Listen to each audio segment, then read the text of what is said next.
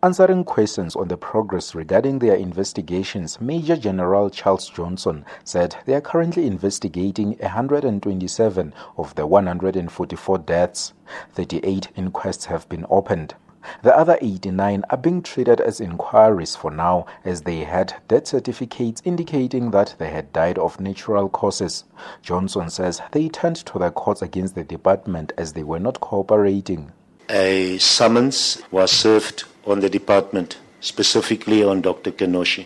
So the matter was in court on 3 times, and it has now been remanded for a final remand for the department to comply till the 12th of December in the Pretoria Magistrates Court.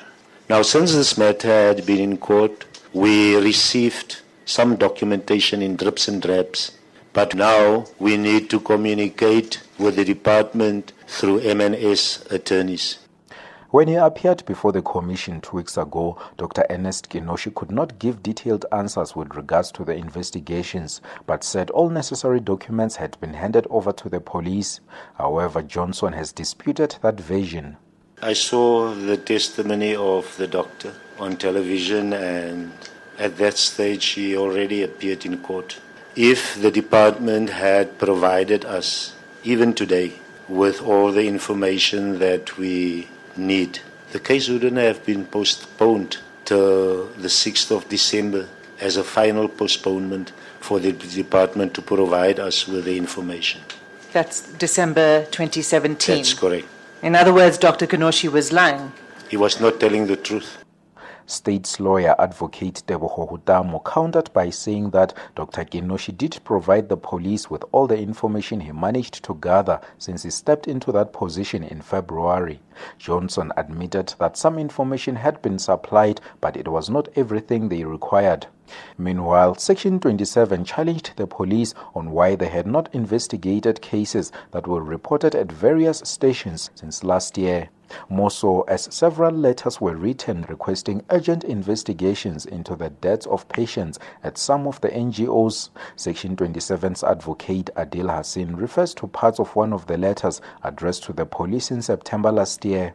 In paragraph 16, it reads, "This matter is inherently urgent due to the need to conduct post-mortem examinations before the burial or cremation of the deceased."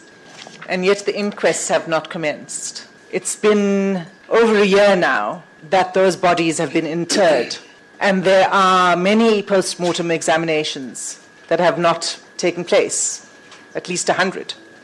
Justice, I cannot give an explanation as to why, upon receipt of these communique, which I didn't know of, the police did not act.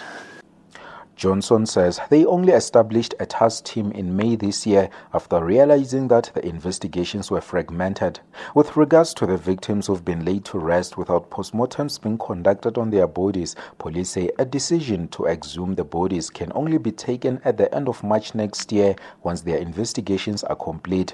Johnson has, however, conceded to Justice Dikgang Moseneke that it may be too late to obtain conclusive results by then. Every additional day renders post-mortem examination inconclusive. Is it not so? That's correct, Justice. So in effect, what counsel is saying is that on account of inaction on the part of the police from September 16th last year, being asked to investigate, your colleagues have not done so, and the result now is that the examination of the buried bodies might very well prove ineffectual and unuseful.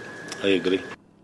Apart from investigating the deaths, Johnson says he'll establish a unit to probe possible criminal cases against implicated individuals. Justice Moseneke again made a point that the longer it takes for these matters to be investigated, the less chances of anyone being held criminally liable. The hearings continue.